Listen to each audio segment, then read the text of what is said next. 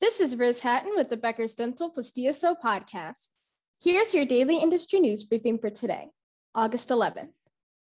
Here are 13 supply chain updates on Envista, Henry Schein, and more that Becker's has reported on since July 8th. 1. Orthodontics company Inbrace closed a $45 million financing round. 2. Frontier Dental Lab Group, a dental laboratory platform, invested in Wenatchee, Wisconsin-based D&S Dental Laboratory. 3.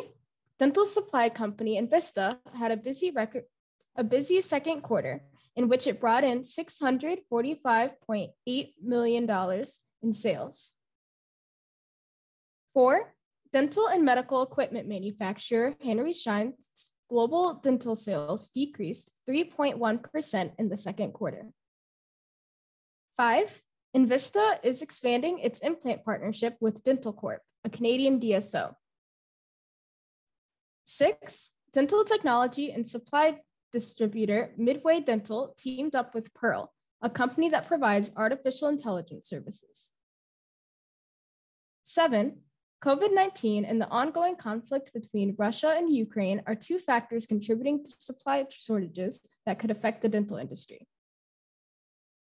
8. SprintRay partnered with the BGO Group to create SprintRay Crown, a new 3D printing resin.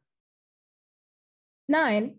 Dental laser and medical device company BioLase received 5 new patents in the US and 7 foreign patents in the past 12 months. 10.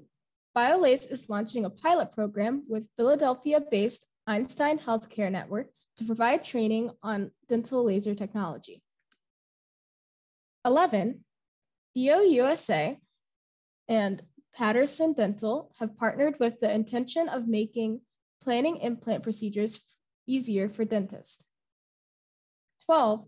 Straumann Group, a dental equipment and supply manufacturer, acquired a minority stake and invested in dental software company CareStack.